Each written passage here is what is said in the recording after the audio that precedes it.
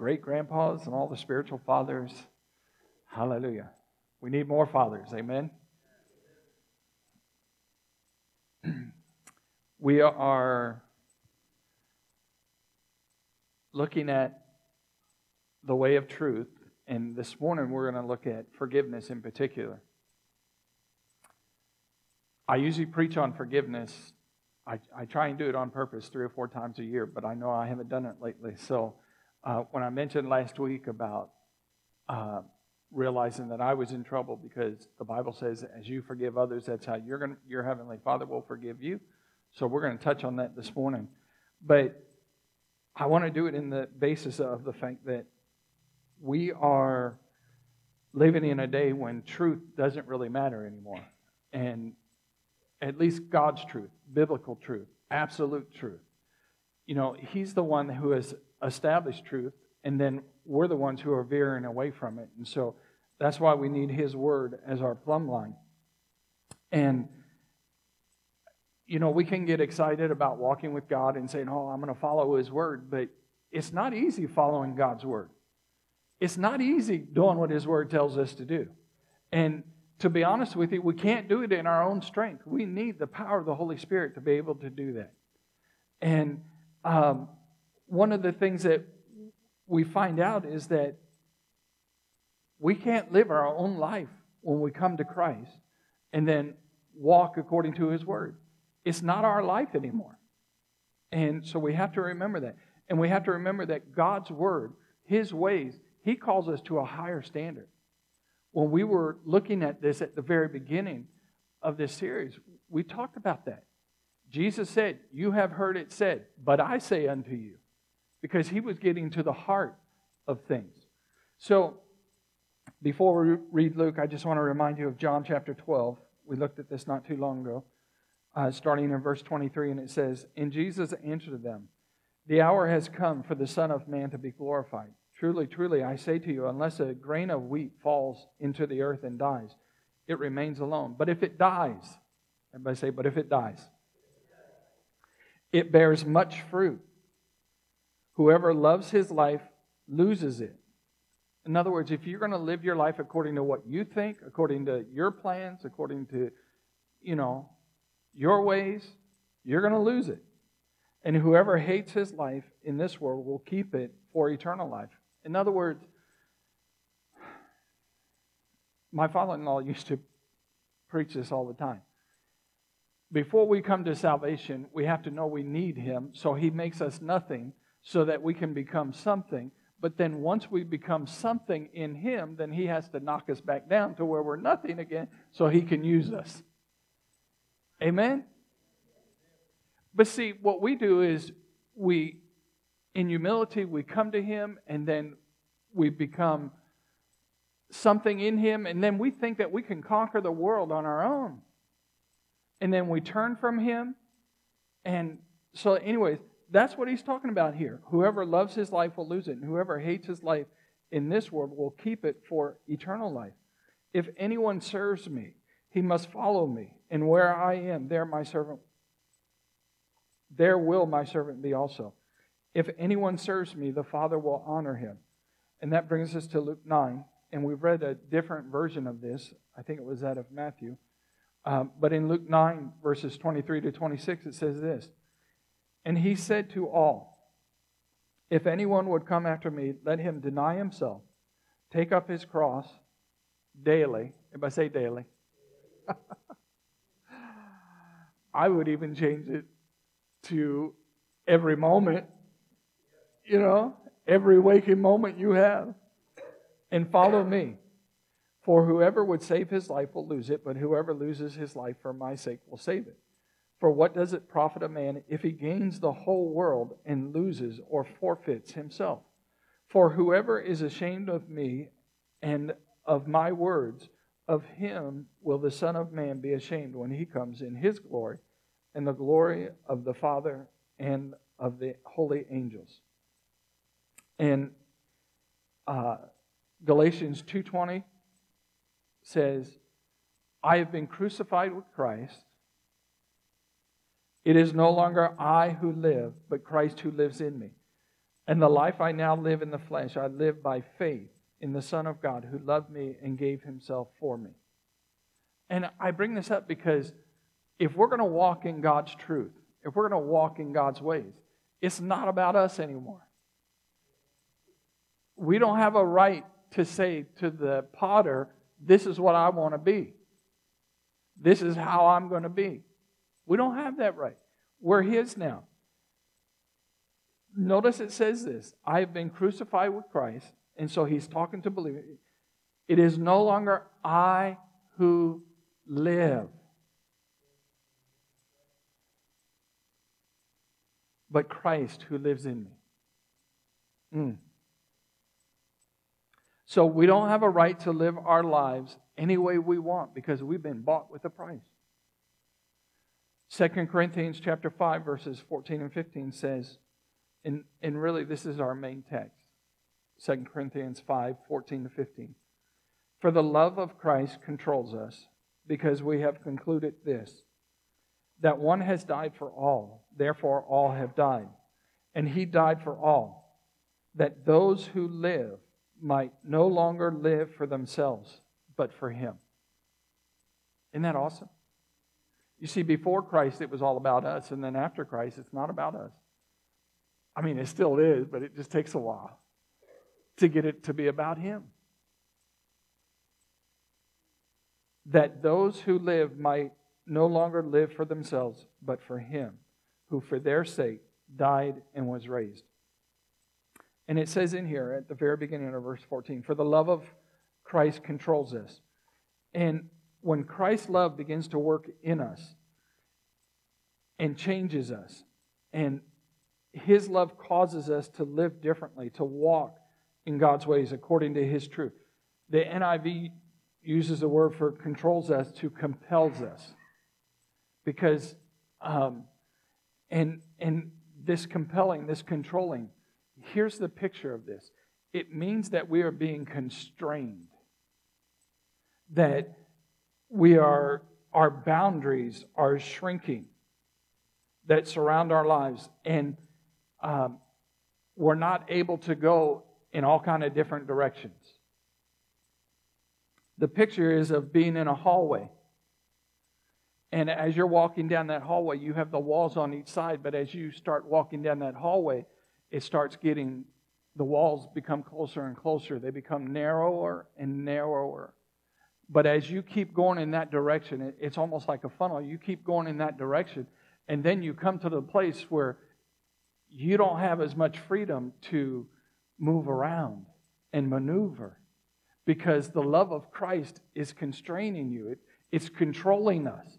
It's marking those boundaries. It's saying, okay, you can't do this anymore. When you were back here in the wall and in your walk, and you were young in the Lord, you could get away with that. But now, as you're growing in Christ, he's constraining you. He's controlling us. He's leading us into a way that is much better. And so what we used to be able to get away with, we can't get away with anymore. What we used to be able to watch, we can't watch anymore. What we used to be able to say, we can't say anymore. What we used to do, we can't do anymore because he's controlling us. And it's not an evil thing that he's controlling us. This is for our good, for our best. And that's what he's talking about, because he's talking about the love of Christ does this for us. It's limiting our movement and our ability. Our choices, our options are limited.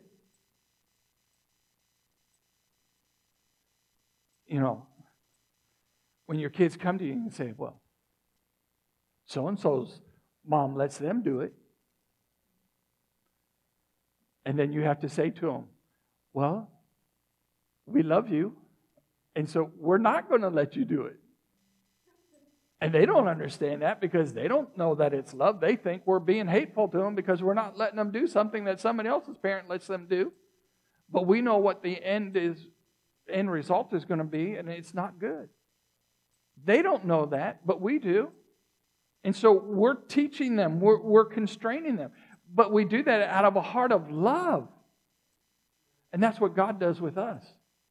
For the love of Christ controls us.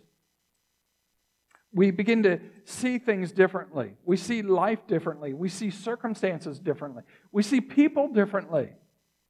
How many of y'all need a new view of people? You need to have the mind of Christ for people. But when the love of Christ is controlling us, it's constraining us, it's compelling us, we see differently. And we see it and we understand through the love of Christ.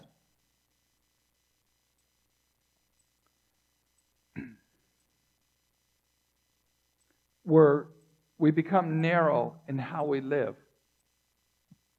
And I know there's some people that don't like that, but that's good for us.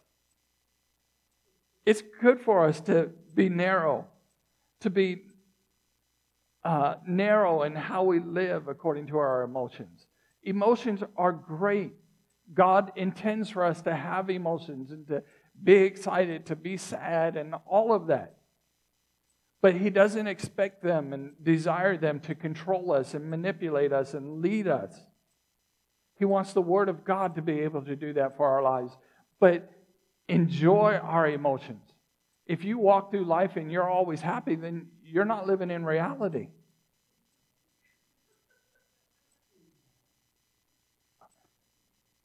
Because what happens when people die? Okay, yeah, they may be going to heaven and you're happy for them, but you know what? You're also sad because now there's a relationship there that is different. Because you've had emotions involved with that person. It's good. But we just can't live there. This reminds me of Matthew 7:13 and 14. Jesus said this: "Enter by the narrow gate. For the gate is wide and the way is easy that leads to destruction. And those who enter by it are many. For the gate is narrow and the way is hard that leads to life. And those who find it are few." In other words, and Paul speaks of this, and I put it in her present, that we have to press into God. It doesn't come natural for us. The enemy is going to oppose us coming to God and trying to find the life that God has for us. So we have to press in. It's narrow, it's hard, but it's worth it. Now, here's the crazy thing is, I've seen this before, and you know, you've read it, we've all read it. But do you know this is in response to what Jesus said in verse 12? In verse 12 is the golden rule. Listen. "So whatever you wish that others would do to you, do also to them. For this is the law and the prophets." And then let's read it together. Verse 13 now. "Enter the narrow gate. For the gate is wide and the way is easy that leads to destruction, and those who enter by it are many. For the gate is narrow and the way is hard that leads to life, and those who find it are few." And so when we come to Christ, His love compels us, it constrains us, it controls us, it limits us in how we respond with one another. We don't get to fly off the handle because we think we have a right. I mean, we're seeing that in our society now. You know, if you don't drive just perfectly, you could get killed. The rage that is out there, the anger that is out there, and we've lost the ability. Somebody forgot to teach them how to control that, how to work through that, how to work through the disappointments of life, how to work through the struggles of life. It's not easy, but we have to be taught that because it's not natural to us. But when we see that the love of Christ constrains us to do that, it's a beautiful thing. And God wants us to come to the place where our life isn't ours anymore. And we begin to see others and see life through His eyes. And we realize it's about Him. It's about loving people like He has loved us. If you'll turn with me to Ephesians chapter 4, please. It's not being wishy-washy about life and people, but being intentional to live more and more like Christ with the help of the Holy Spirit. Paul speaks of this in Ephesians chapter 4. Ephesians chapter 4. And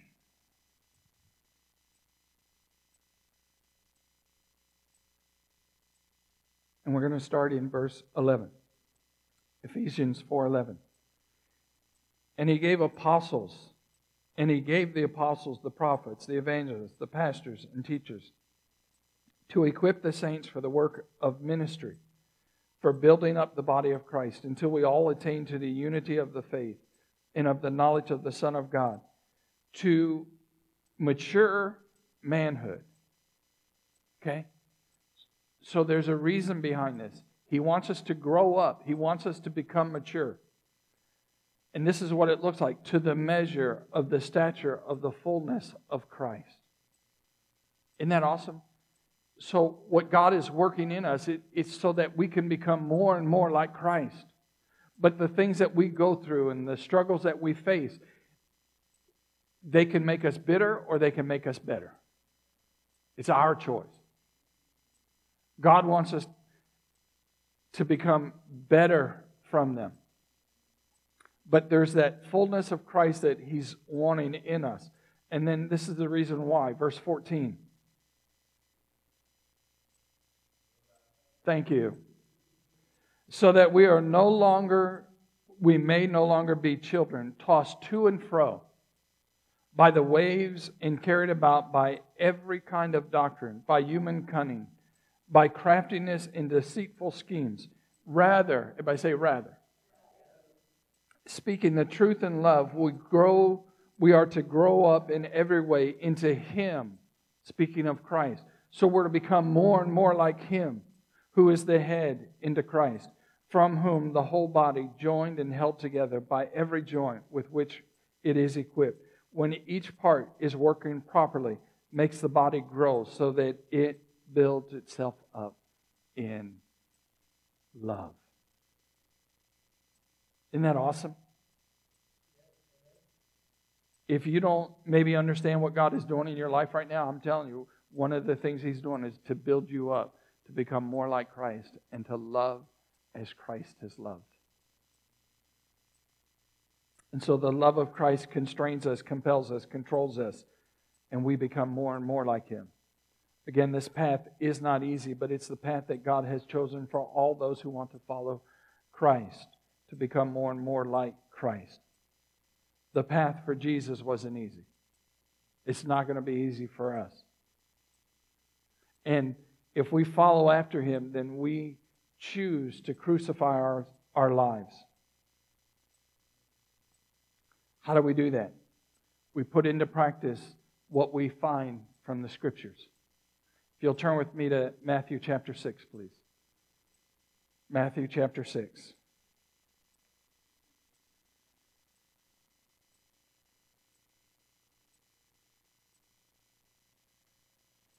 Matthew chapter 6. Verse 14. And this is what I mentioned last week. Matthew 6:14. For if you forgive others their trespasses, your heavenly Father will also forgive you. But if you do not forgive others their trespasses, neither will your Father forgive your trespasses. Now, here's what's interesting to me. If you read this, if you will just look up, He's saying this right after He taught the disciples how to pray. The disciples came to Jesus, asked Him, Lord, teach us to pray. And this is what He says. Verse 9.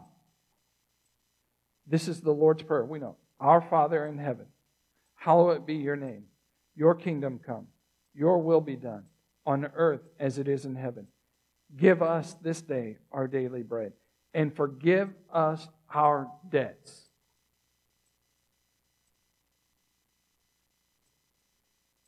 And I'm going to be honest with you. I've studied this out.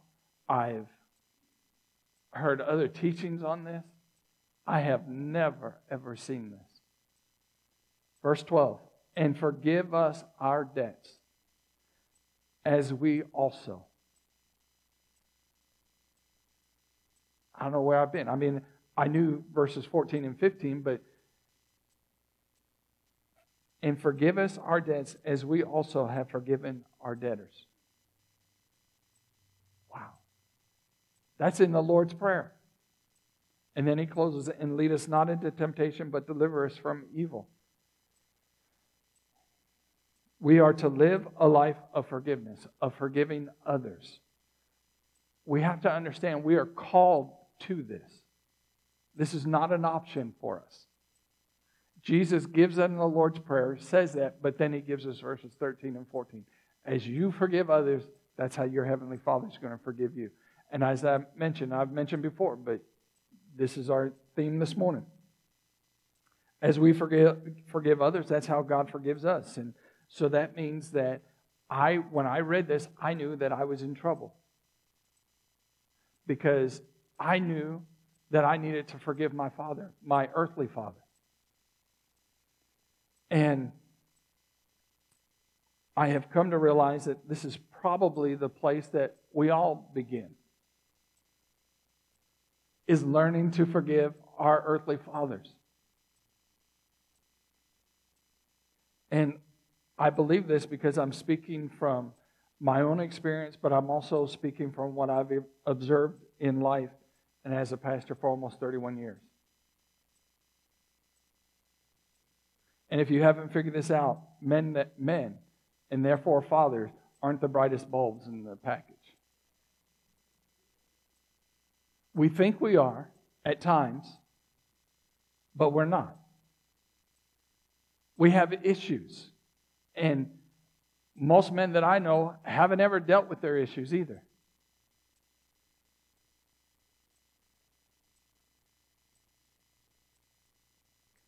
And when it comes to parenting and fatherhood,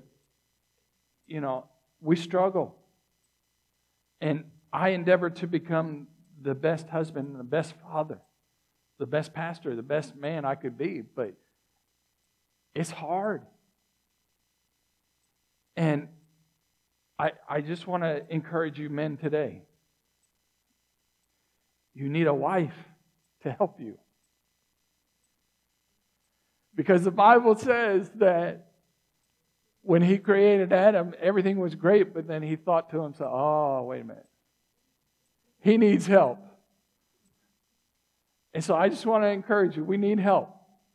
And so ladies, I also want to encourage you, give us the help. Don't try and get us to figure it out on our own. We're already lost. Just tell us.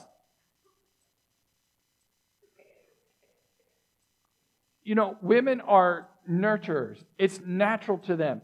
Men, we're not nurturers. We're going to go out, we're going to work hard, we're going to fix things, we're going to provide.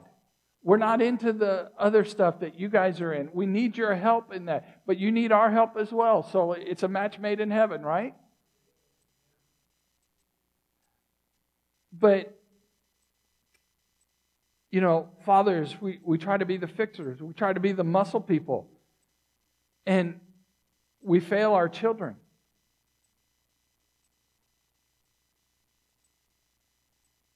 And so this is where I believe that the greatest thing that we can do is for our children is apologize and then ask them to forgive us as fathers. I know that, there's so many times that I failed my kids, and for a certain amount of years, I thought that my main responsibility in life was to keep apologizing to my kids. I didn't know if I was ever going to break through on that.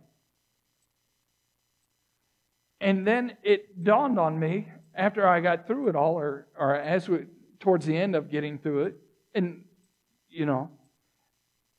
that I realized that God was using my weakness, using my failures as a way to teach my children how to forgive. Because I would go to them when I failed them. I would go to them and I would explain to them what Dad did that was wrong. And then I would apologize and I would ask for their forgiveness.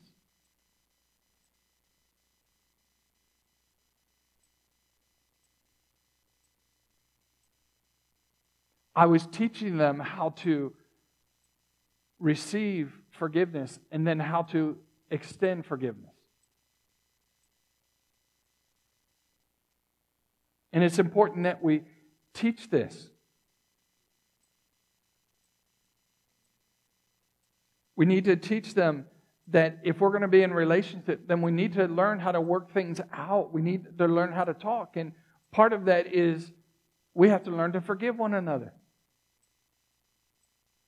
If you are in any kind of relationship with somebody, if you're not practicing forgiveness, you're just like casual. You're not serious about that relationship. Maybe you're just seeing each other every once a year or something like that. That's not a relationship. But when we're engaged with one another, we're going to fail one another. It's going to happen. And so we need to learn to be able to forgive and ask for forgiveness if we're the ones who have done it wrong, but also extend forgiveness because our Heavenly Father has forgiven us. And the crazy thing about that is we don't even have to wait for somebody else to ask for our forgiveness for us to extend our forgiveness to them. We can forgive them anyways, whether they ask for it or not, because we know that our Heavenly Father has forgiven us, and He says, as I have forgiven you, you go and forgive others. Well, can I tell you that He's forgiven me completely? That means I have to forgive completely. And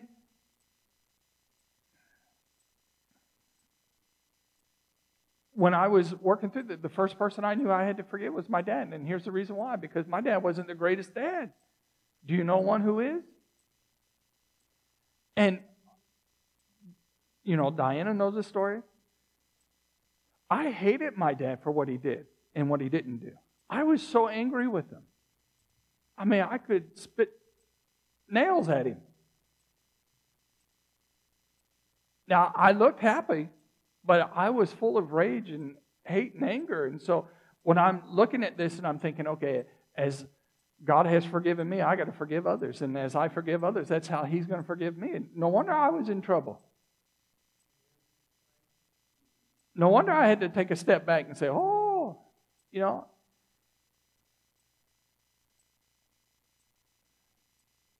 And we have to come to the place where we choose to forgive because we want to come into the fullness of all that God has for us. We want to come into that place of full growth, full maturity that God has for each and every one of us. And that means that we have to forgive. For me, you know what I came to the conclusion?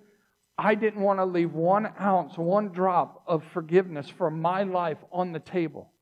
I wanted to make sure I used it all up. And so, however God had forgiven me, that's how I'm going to forgive others, including my dad. And so, I did that. I forgave my dad. And then a little while after that, God spoke to me. He said, now write your dad a letter and send it to him. Woo!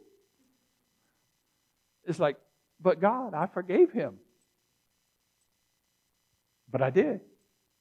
I wrote him a letter and asked him to forgive me. For my anger, for my hatred, for my rage.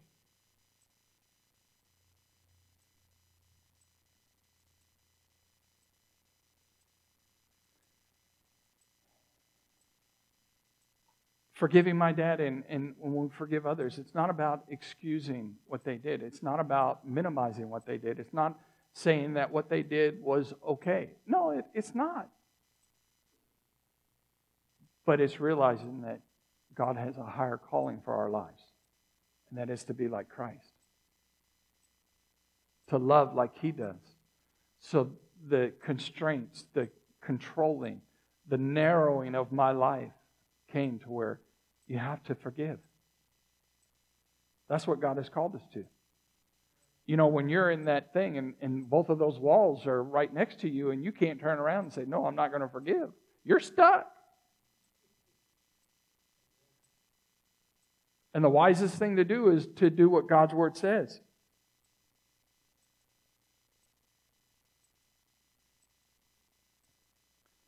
We have to be willing to walk according to God's ways.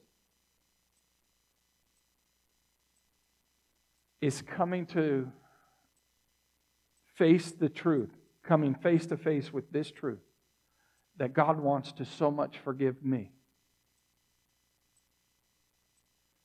Therefore, I choose to forgive as He has forgiven me. To become, to begin to be able to become all that He has called me to be. Just as the love of God constrained Christ, controlled Him, now it needs to control me. And we need to learn to forgive others. I needed to learn how to forgive my dad. And I'm sure most people in here have to.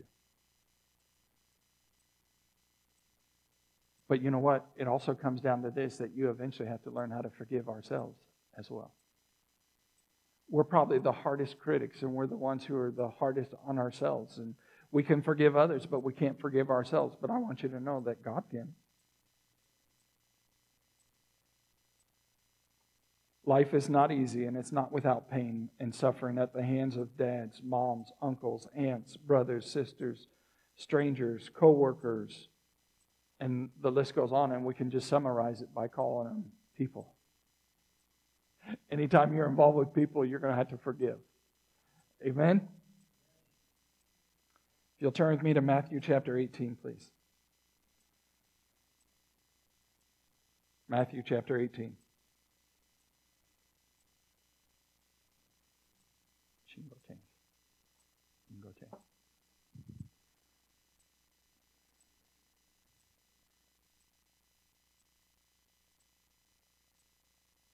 In Matthew earlier, we read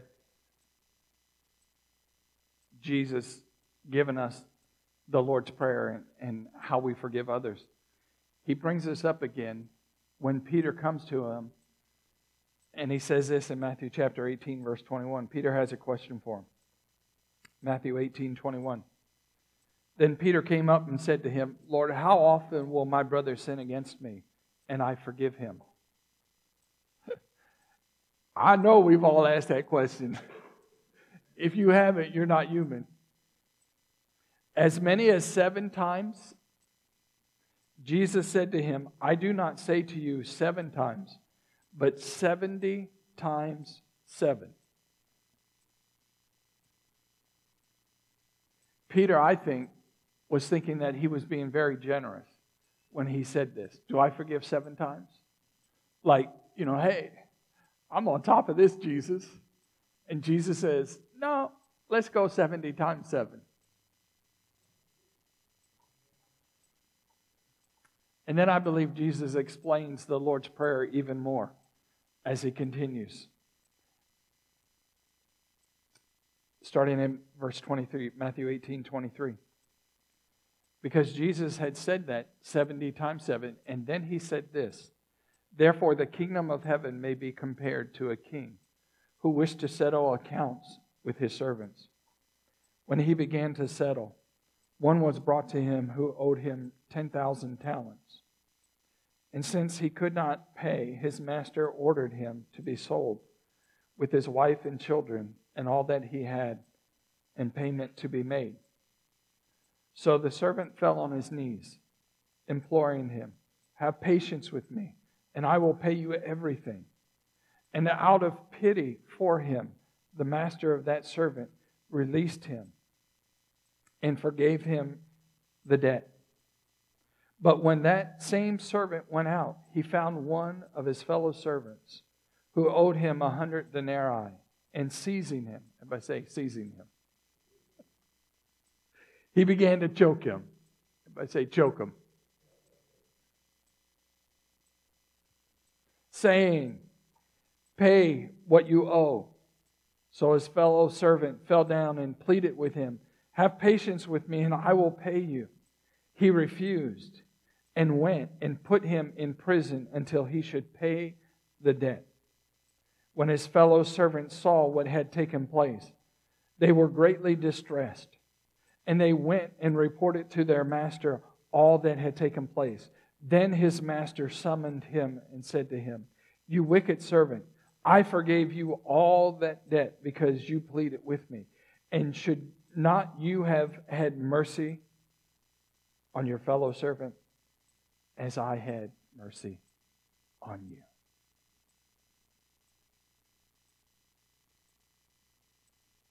And in anger his master delivered him to the jailers until he should pay all his debt.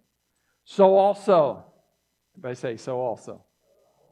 So also my heavenly Father will do to every one of you, if, everybody say if, you do not forgive your brother from your heart. You see, that's a higher standard. Not just forgiveness, but forgiveness from the heart. This is the way of truth that God is looking for those who will follow Him. That we would take up our cross and deny ourselves. God so desires to forgive us and to get the maximum benefit from receiving Christ's forgiveness for ourselves.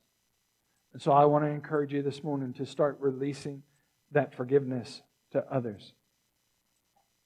And if celebrating Father's Day is difficult for you, if it's hard to you because of your earthly father or your sperm donor that you don't know, or whatever your circumstances was concerning your birth, celebrate it by being forgiven by your Heavenly Father and rejoice in the immeasurable, unconditional love that our Heavenly Father has for us. Because He is our Father. In Psalm 68, it says this in verse 4.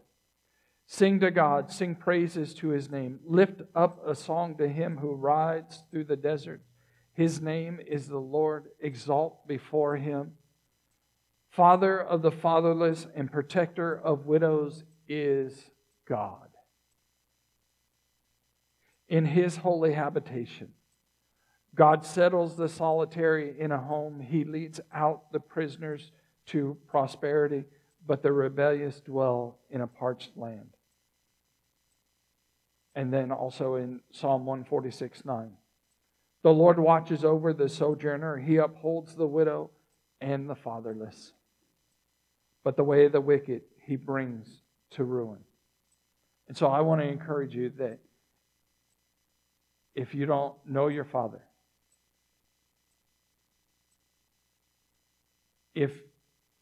sometimes it's amazing to me in life. People that have fathers wish they didn't have them, and those that don't have fathers wish they did. That's how messed up we are. But regardless, I just want to encourage you and challenge you that you have a Heavenly Father who loves you. He loves you unconditionally. He has mercies waiting for us. He has grace waiting for us. Celebrate that today. Celebrate it. And if you have to do it by forgiving your earthly father, do it. It'll be the best thing that ever happened to you.